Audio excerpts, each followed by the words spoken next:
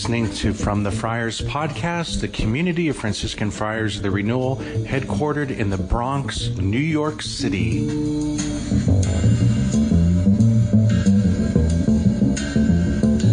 The Lord be with you. A reading from the Holy Gospel according to Mark. Then they came to Capernaum, and on the Sabbath Jesus entered the synagogue and taught. The people were astonished at his teaching, for he taught them as one having authority and not as the scribes. In their synagogue was a man with an unclean spirit. He cried out, "What have you to do with us, Jesus of Nazareth? Have you come to destroy us? I know who you are, the Holy One of God." Jesus rebuked him and said, "Quiet, come out of him." The unclean spirit convulsed him with a loud cry, came out of him. All were amazed and asked one another, "What is this? A new teaching with authority. He commands even the unclean spirits, and they obey him." His fame spread everywhere throughout the whole region of Galilee. The Gospel of the Lord.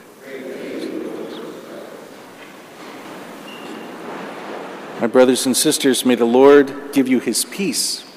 Amen. The readings this weekend suggest to us the theme of listening to God. Listening to God. The first reading, Deuteronomy 18, Moses uttered some very important words, that the Lord God would raise up a prophet like me who will speak to you and you must listen to him. And we know that he was speaking about Jesus. He was speaking about the Messiah. So when Jesus came, remember they asked him, "Are you the prophet?" This is what they were talking about. And when Jesus is transfigured on the mountain and Moses and Elijah appear with him and they hear the voice of the Father, remember what God the Father said, "This is my beloved Son, listen to him." This is what Peter, James, and John would have understood, this call to listen to God. And so I was praying about that as I was preparing my homily, and I thought, well, that doesn't seem like an easy thing, is it? To listen to God. Whenever I do spiritual direction with people, I always love to ask, what is God saying to you? What is he saying to you?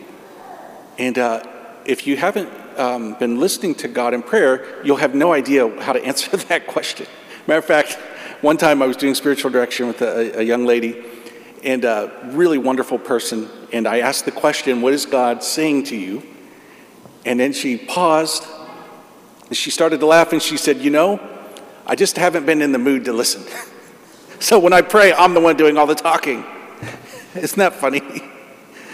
So maybe sometimes we're not in the mood to listen for different reasons. Maybe we don't want to hear what God has to say. Maybe we're afraid. What if he's going to say something I don't like? But I do believe it's true to say that we are having a crisis of prayer. Many people have a very difficult prayer life. So maybe this weekend the Word of God is encouraging us to think about our life of prayer. Think about our life of prayer. Sometimes God will speak to us in very dramatic ways. And maybe some of you have experienced that. I often think of the very famous story of St. Francis. So please forgive me, I am a Franciscan. And you remember he was praying before that image of Jesus on the cross. And Jesus came to life and spoke to him and said, "Francis, rebuild my church, which you see is falling into ruin." He said it 3 times. And this word that Jesus spoke to him in prayer was a word that bore fruit. Because look what happened. St. Francis and the Franciscan order over 800 years later, all this fruitfulness of working for the rebuilding and renewal of the church. Amazing. And I have to say, sometimes when God will speak to us in that way, sometimes it will be something kind of dramatic. When when I was in college, I was at a prayer group, and we're there praying, and in my mind, I would say maybe in my imagination, I had this name, and I had a number. And I thought, well, that's weird. We're praying, and we're doing a song, and we're praising God, and I keep getting this thing in my head. I'm like, is this me? What is this name and this number? And kind of pushing it off. Well, about 5 minutes later, this guy in the prayer group I don't even know comes to me from across the room, and he has the Bible, and he goes, I think the Lord wants you to read this. And this name I had in my head was it was a book of the Old Testament. I didn't know the Bible so well. And this kid had the Bible opened to the book, which is the name I had, and the number was the chapter. And he had his finger on it. He's like, I think you're supposed to read this. This is from God. Whoa. And I read it, and what was said there was very significant for me at that moment. Now that's kind of dramatic. That's kind of like, okay, you got my attention. That was really clear, right? And other times, the Lord will speak to us in more subtle ways. But again, we're not going to hear it if we're not listening. If we're not listening, cultivating a life of prayer,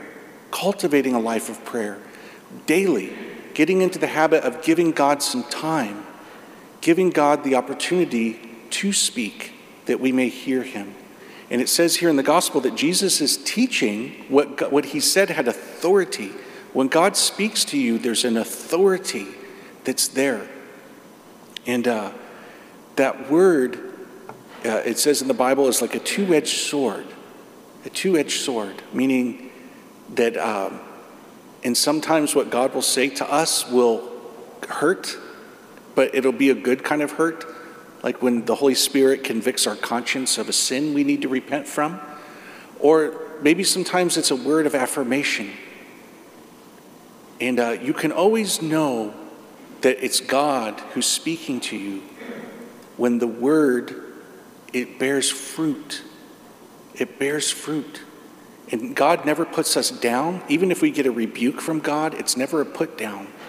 It's always an invitation to go deeper in his love. And we can always know when it's maybe our own idea, or maybe it's even the devil, when it's a word that produces division. It's a word that produces, what's the word I'm looking for?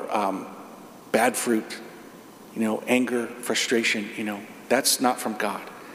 And so often I think the word that God wants to speak to us, a word that we so desperately need to hear is, I love you. I love you, right? God is love. If God so loved the world, he gave his only son. He loves us. So often I think the word the Lord wants to say to us is, you are good. You are good. Think back to the book of Genesis when it tells us how God created the universe, and he saw that it was good, and he saw that it was good. When humanity was created, he saw that it was very good. We're made in his image and likeness. You can know that it's the devil speaking when he tells you that you're not good, when he tells you that you're not loved. So again, coming back to the main theme, a life of prayer, a life of openness to receive, to listen, to hear what God may want to say, what he may want to communicate to our heart, And might I conclude by suggesting that one of the most privileged places to hear God speaking is at Mass. And in particular, when you receive Jesus in Holy Communion. There's a moment to pray, the Lord is really there. You can go back to your pew, and instead of being distracted, to really be centered and focused and open. Lord, your servant is here, Lord, speak your word to me, and he will, if we give him an opportunity, he will speak his word into our heart. And it will always be a word that will bear fruit. It will always be a word that will build up his kingdom in our midst. And may St. Francis pray for us that we may have the grace to hear and to respond to the word that God will speak this day. Amen.